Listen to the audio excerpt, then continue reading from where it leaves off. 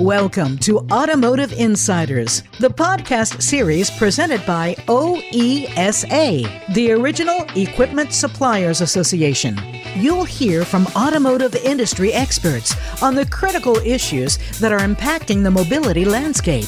Get actionable insights on how to thrive in Automotive 2.0. Now, here's your Automotive Insiders host and moderator, Bonnie D. Graham. I'm Bonnie D. Graham. Welcome to OESA, the Original Equipment Suppliers Association Automotive Insiders podcast. It's time we had this episode today. We're going to talk about what's going on. We started talking about COVID a long time ago, and it's time for an update. So let me give you, our topic today will feature operational resilience, important to everybody in our listening audience. So let me give you a little background, and then I'll have my two esteemed guests share their bios, and then we'll talk. So, as automotive suppliers work through the COVID-19 recession, it was clear that key processes and operating models they once thought were elective. Will we do it? Won't we do it? Maybe we'll do it. Maybe yes, maybe no. These had become essential to creating go-forward business resilience. We're talking surviving. We're talking thriving. We're talking staying in business.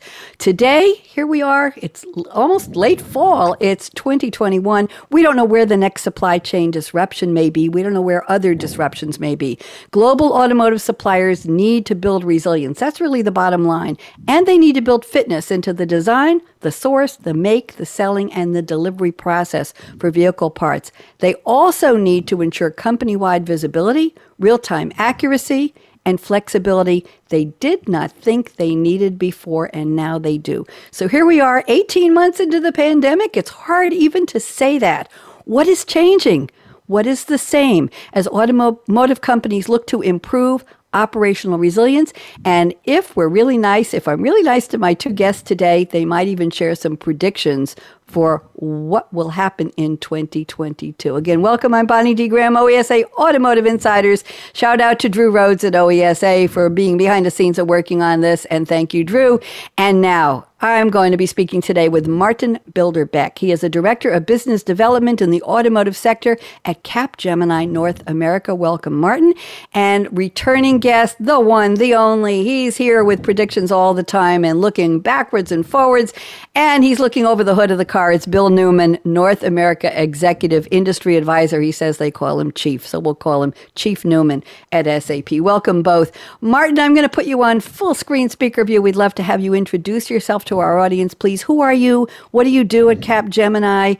And why are you excited to be here today? Martin, welcome. Thank you, Bonnie. It's a thrill to be here. I am Director of Automotive Business Development. I spend my days and nights purely in the automotive vertical. I'd like to say discovering, originating, advancing, and then working with clients on delivering the proposal we bring forth. Most importantly, when we say automotive, we're talking about the full value chain of automotive. So for us, that includes innovative research and design through engineering, warranty, manufacturing, supply chain, logistics, all the way through to after sales, connected vehicles, even the captive finance space. So our portfolio today is fairly comprehensive and broad across sales, both in Europe and in North America and Asia Pacific, working with all of the traditional OEMs, and then obviously the new footprint gets involved with some of the EV startups, and I'll talk a little bit about that. And then additionally to that is the battery space, in which we've had some success penetrating. So it's a pleasure to be here. The market is changing. It's exciting. And even with the challenges we have today, we see tremendous change, as just announced by Ford yesterday regarding the two battery plants they're building in Kentucky and the assembly plant EV assembly plant they're building in Tennessee. So good to be here. Thank you very much. And the changes you mentioned, it's exciting, isn't it, Martin, that somebody stepping up and saying, we need to make these batteries, right? We need to have this. We need to be part of what's happening and not happening, and it's time. Can you make a quick comment on that? Bill will be patient and wait. Go ahead. Yeah, as we say, the battery and the battery management, it's all about that. That is the core component of the vehicle in the EV world. We say the numbers shift and change, but somewhere, we're looking at about 20% of the parts that we typically see in industrial combustion engines. The battery is most certainly, in the battery management system, is most certainly the most critical and the most expensive. So you're seeing the market shift towards a lot of the OEMs capturing the battery manufacturing component of that side of the business. So it's completely changing, and it's a pretty exciting industry. So. Thank you very much. Appreciate that. Bill Newman, you're so patient. You're so kind. Reintroduce yourself, Bill. I've done a poll, a global poll, and we're down to 4.3 people in the world who don't know who you are, and 2 people who sort of know you but don't remember you. So would you please just reintroduce yourself to those? I think it's 8.3 people, something like that. Bill, welcome back. Go ahead. Hey, Bonnie, it's good to be with you, and welcome to Martin for today's program. So I'm Bill Newman, Industry Executive Advisor Chief at SAP. What does that mean? So that means I'm responsible in our Customer Innovation Office for our portfolio of automotive accounts here in North America, along with a good friend and colleague, Tom Madonna, who's also been on this and other programs together. So 35 years, planes, trains, automobiles. I was an airplane guy, so I'm kind of a plane, car, and wine guy, as many of your listeners know. Working in a lot of the same areas that we'll get into today, kind of going back to, even before the pandemic. We faced a lot of structural issues inside of automotive. Those haven't gone away. They're still with us. And to Martin's point, it's really fantastic to see a complete shift in the industrialization around battery and battery management systems. You just can't put those things on the boat and let them sit in the LA harbor from Taiwan and Korea for months and weeks on end. So there's a lot of change that's happening very, very quickly to bring that whole industrialization of that BEV and particularly the battery and other component space to specific markets, in this case, North America. So excited to be here with you and with the rest of the OESA listeners today. Thank you very much. I have a quick story to tell Martin and Bill. I had a guest on another show I was hosting yesterday who said she wanted to tell me a supply chain joke. And I said, okay, tell the joke. And she said, I can't tell it to you now. It'll have to wait. Oh, that's funny. I said, what's the joke? She said, that was it. That's brilliant. And I walked right into it and I said, what is it? She said, that was it. You didn't get it. I was so embarrassed. I said, yes, we're talking about the screen door that I had to wait 8 weeks to get for my house. Yes, I know. Okay, so I want to share that with you. I think the listeners will appreciate that, especially those who might see the video.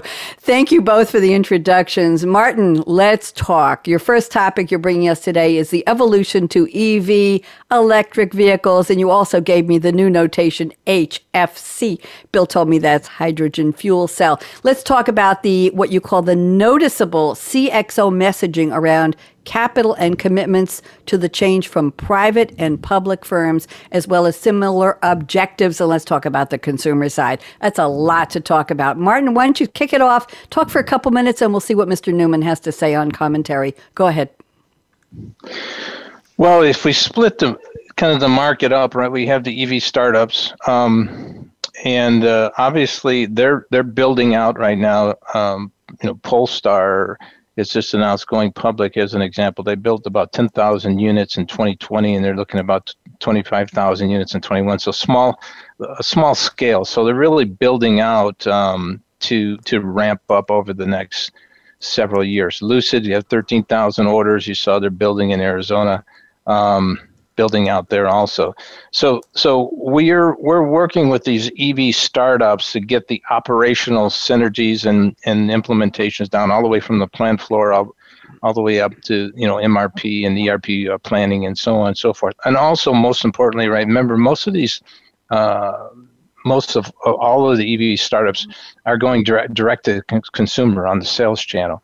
So there's all kinds of interesting new facets and features that they're bringing into getting out to the customers, because they believe wholeheartedly that you have to own the customer in order to provide the service and the CX experience that a good provider wants to do.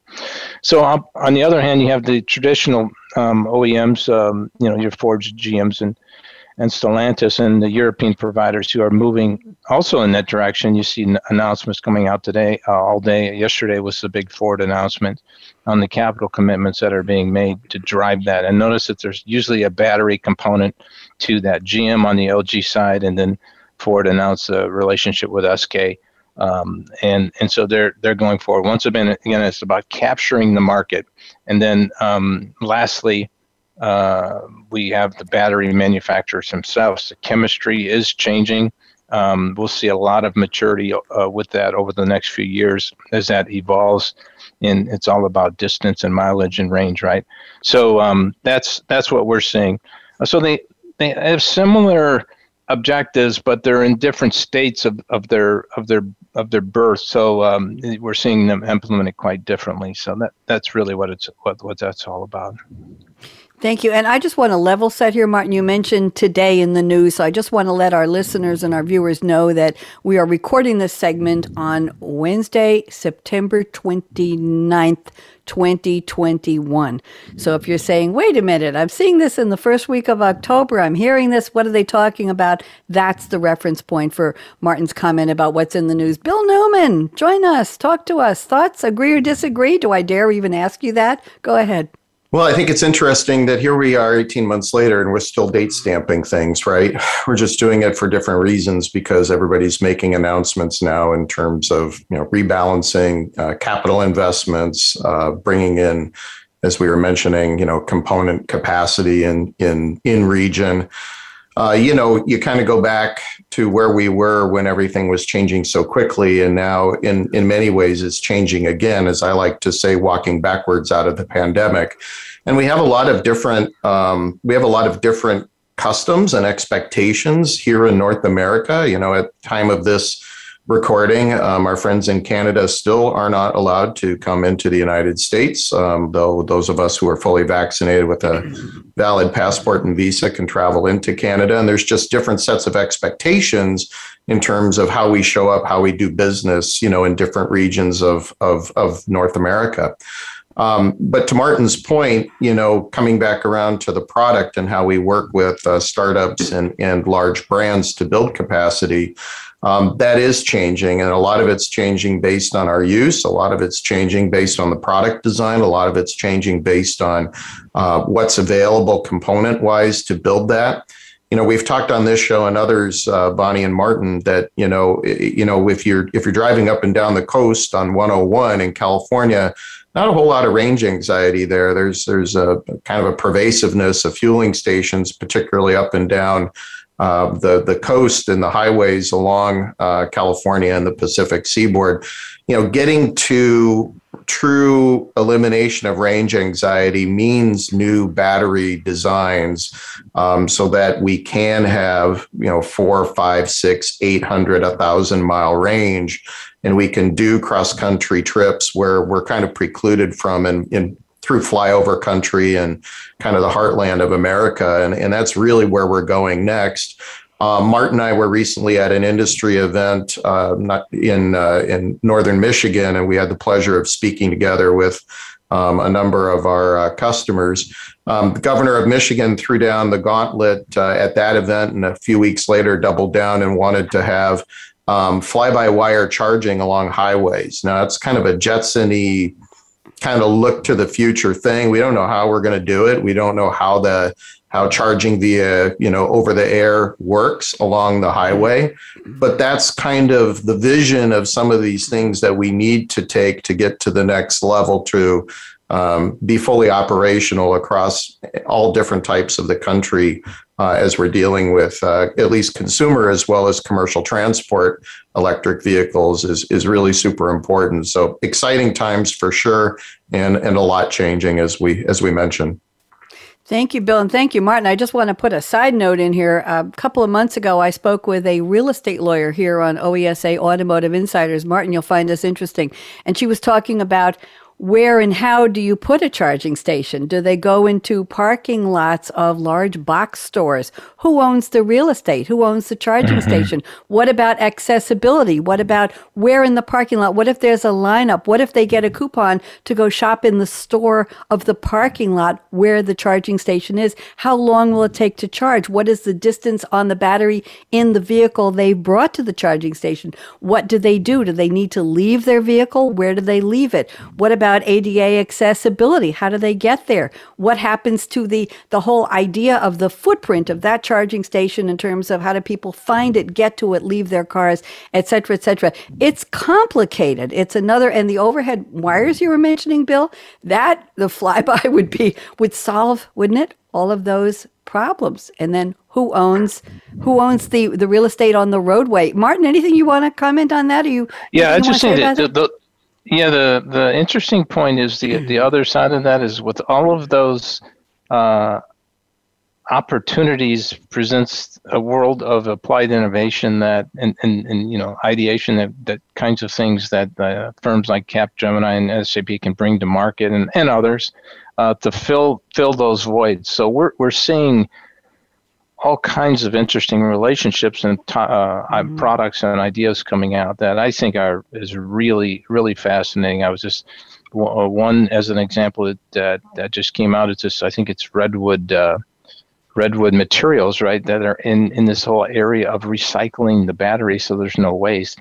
So Ford also announced a relationship with them last week. So the innovation, the creativity coming out to solve those problems is simply astounding. And we're seeing all kinds of relationships developed and companies formed and opportunities for all of us to go pursue and grasp. So I think it's just really fascinating.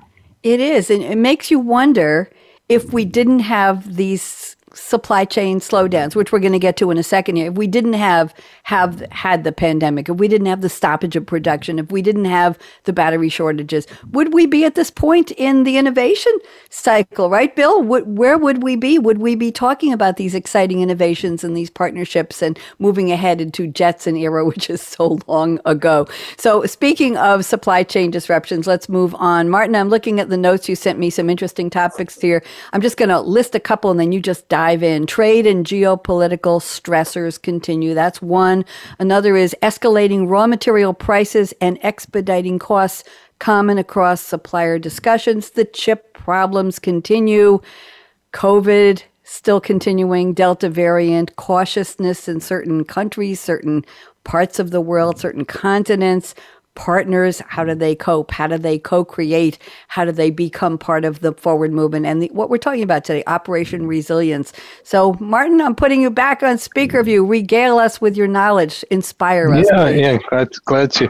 Yeah, so the chip issue, is in the press all over the place. It's a major problem, and the OEMs are trying to figure out how to manage it. We've just seen where some of them are actually turning certain features off on the vehicle. And if you go by dealerships today, you'll see the numbers are downward, or the numbers are ranging somewhere in the low 30s on the days on hand, which is typically in the 60 kind of range for us. So it's a significant issue. It's a significant issue from many perspectives. I was having dinner with a German a gas tank supplier that makes gas tanks, and their volume is just hugely down, right? And I was thinking, like, well, you don't have any chips in your product, so what are you talking about? Or if you have chips in it, well, obviously they're suffering from the downturn from the OEMs. So it spans across everything on our wire harness customers and a lot of other. Now on the EV side, right? They're small scale, so they haven't really felt the full impact, although there are more chips on the EV vehicles, and it's a different architecture with the smart vehicle architecture, but they haven't felt this full effect that we're seeing on the OEM side.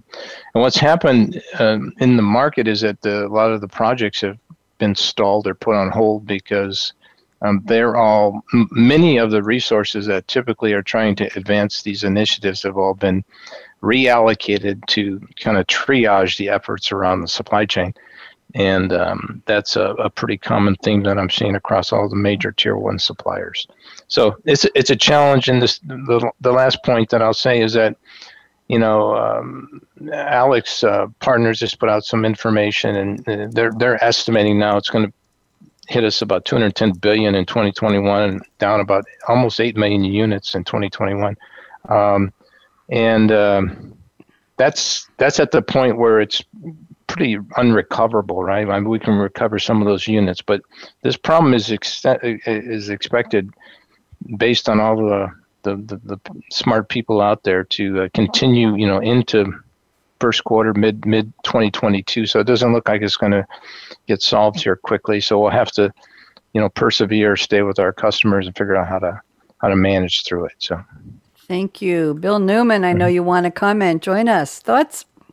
Well, it's a tough time. We were kind of hoping here on this show, going back a year ago, that, we would kind of hopefully see some kind of V or sharp upward sloping L-shaped recovery. And to Martin's point, and I want listeners to understand that we understand, that batteries and chips get a lot of press because they do go across a number of different industries, right? Consumer products, obviously high tech, media. But in vehicles, it hasn't just been the chip shortage that has impacted the vehicles. It's been things like foam and sunroofs and other components that actually have, as suppliers have come back online, they just simply weren't able to come up with consumer demand even prior to, chips on boats getting stuck in harbors and for all varieties of reasons. So industrial policy, to Martin's point, is going to fix things strategically in the long run, but that's 4 to 5 years down the road, right? In the meantime, Martin raises a really good point, and that is the volumes that we're seeing most electric vehicle makers produce are probably in the thousands, or at best peaking into tens of thousands, versus the millions of vehicles, internal combustion engine vehicles that, the big OEMs and importers are making. And those obviously are down. And when you're down and you're through the summer shutdown and, the other flex points, that's just money you lose on the table. I had a supplier once, told me not too long ago, we're probably looking at idling, plants for roughly about, three schedule weeks worth of product, because we're not behind. It's not that our suppliers can't get their components to us. It's simply because we just don't have vehicles to put them into, and that money goes away. So we do expect that there's probably going to be somewhere on the order of an 8 to 10% dip in total vehicles from forecast. But again, we're still way up on last year's forecast, and it's just a way to kind of wobble and rebalance our way out of this. Regardless of what the portfolio of vehicles, whether it's combustion engine or electric vehicle. Thank you very much. Very good Thanks, topic. Martin, anything you want to add before I move on to our third topic? I just wanted to maybe clarify. I think most of the folks that are probably listening to this are automotive stakeholders, so they understand. Needless to say, that we're all about leaning out the supply chain on in the automotive operation. So whenever there's an impact like these chips, it has tremendous impact to further down in the cycle in the supply base. So that's why we're trying to figure out all of us are trying to figure out how to manage our way through this. So. Okay. Yeah, and leaning it out is happening, to Martin, your point, because we do have a lot of downstream suppliers that, good companies that probably are going to go out of business, right? Because they just don't have the cash on hand to bridge some of these 3-4 week outages, essentially, and production schedules. So it'll be interesting to see. That's a whole other facet, right? Where we talk about where's the capital going to come in, and we've talked about it in previous programs. I just will make the observation that we haven't yet this year seen the consolidation in the lower value chain that we really did expect to see coming into this year.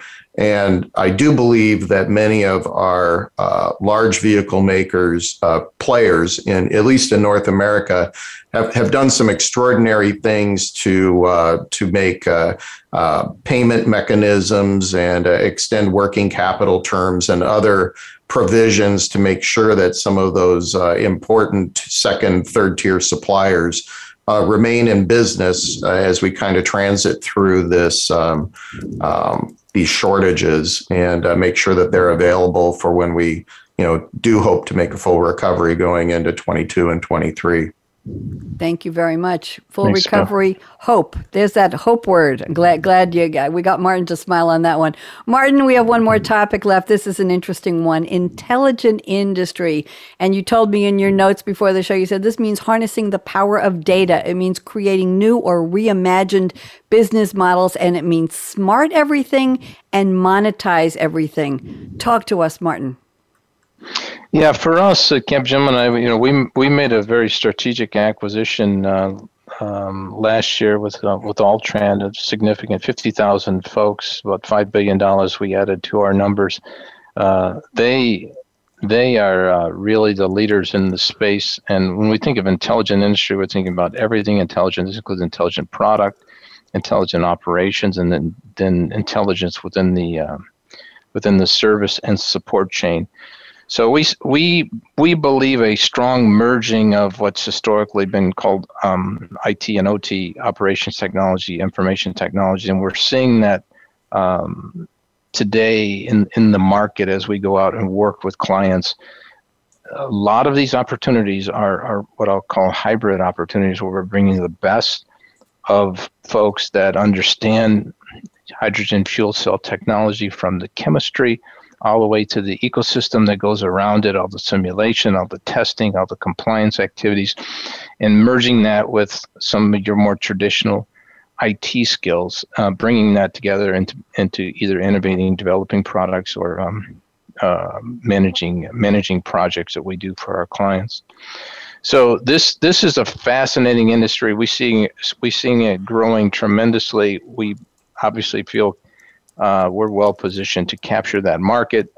We've invested heavily here, both from opportunities that go from what we call blue sky all the way to in-market solutions, and we're really thrilled with that. And we think that we can have tremendous impact. And obviously, the automobile industry is one of the leaders in this space with the telemetry and the autonomous vehicles and what we're doing in that market and everything that's going on today. So that's really what I captured within intelligent industry. Thank you very much. Bill Newman, I know you have something to say on this. Very exciting. We talk about this in all industries, and now today we're focusing on automotive suppliers. Bill, talk to us.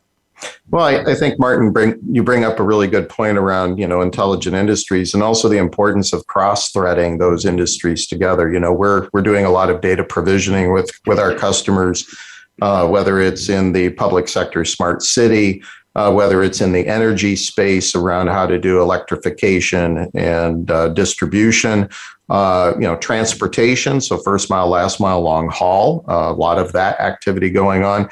And just, how do you monetize all of that vehicle data, particularly in the finance and insurance space where, even today, not just commercial drivers, but folks like us that are listening to this program, we can actually subscribe to one of the large auto insurance providers and, put a dongle or some other type of transmission device in our vehicle and, get an additional good driver discount for doing the right things and, being, taking care of things on the road. So there's lots of different ways. There's going to be huge numbers of new business models that are going to come out of, making sense of, literally petabytes of information.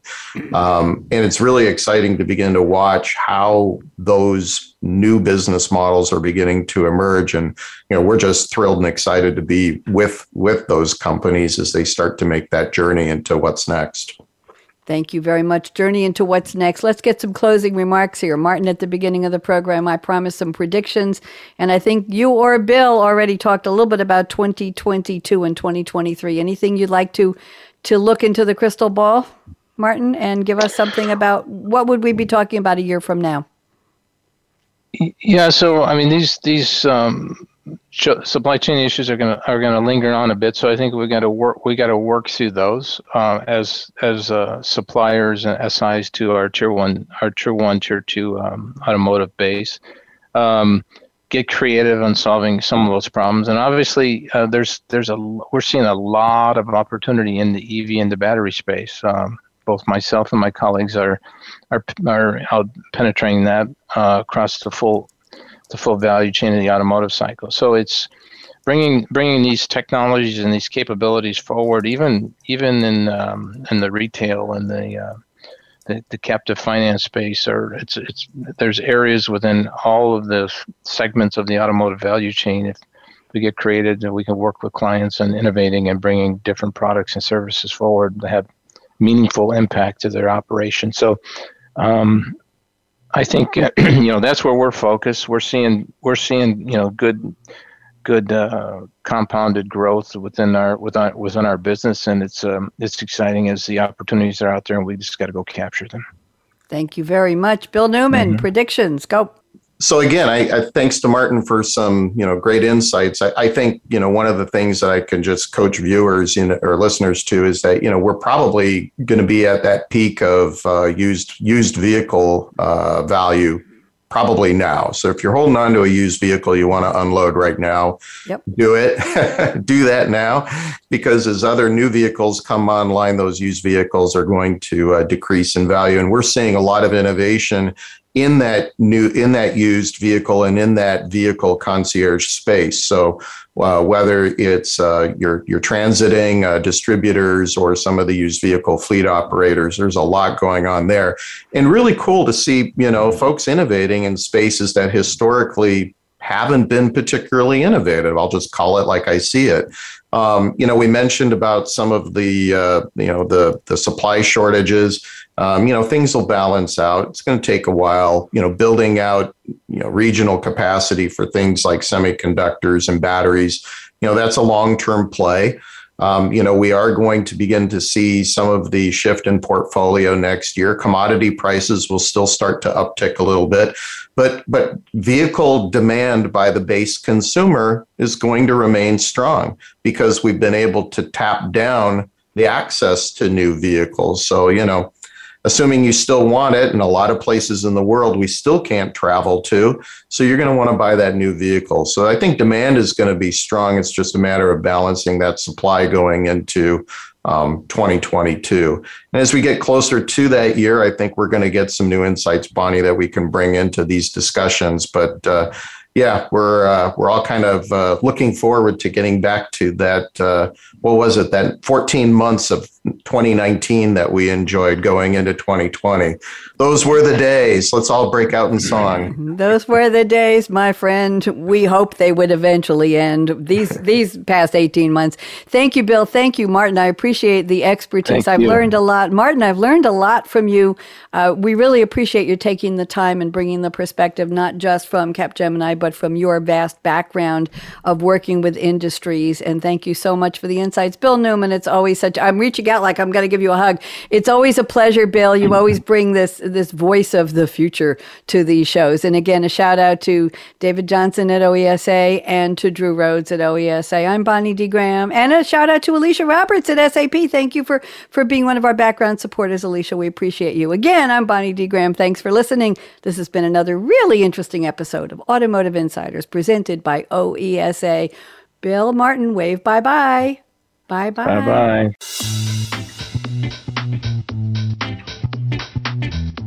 Thanks again for tuning in to Automotive Insiders, presented by OESA. Listen at your convenience to industry thought leaders as they discuss the ever-evolving industry and how companies can thrive in the new mobility landscape. All episodes are on demand on the Voice America Business Channel and at oesa.org. Automotive Insider is presented by the Original Equipment Suppliers Association.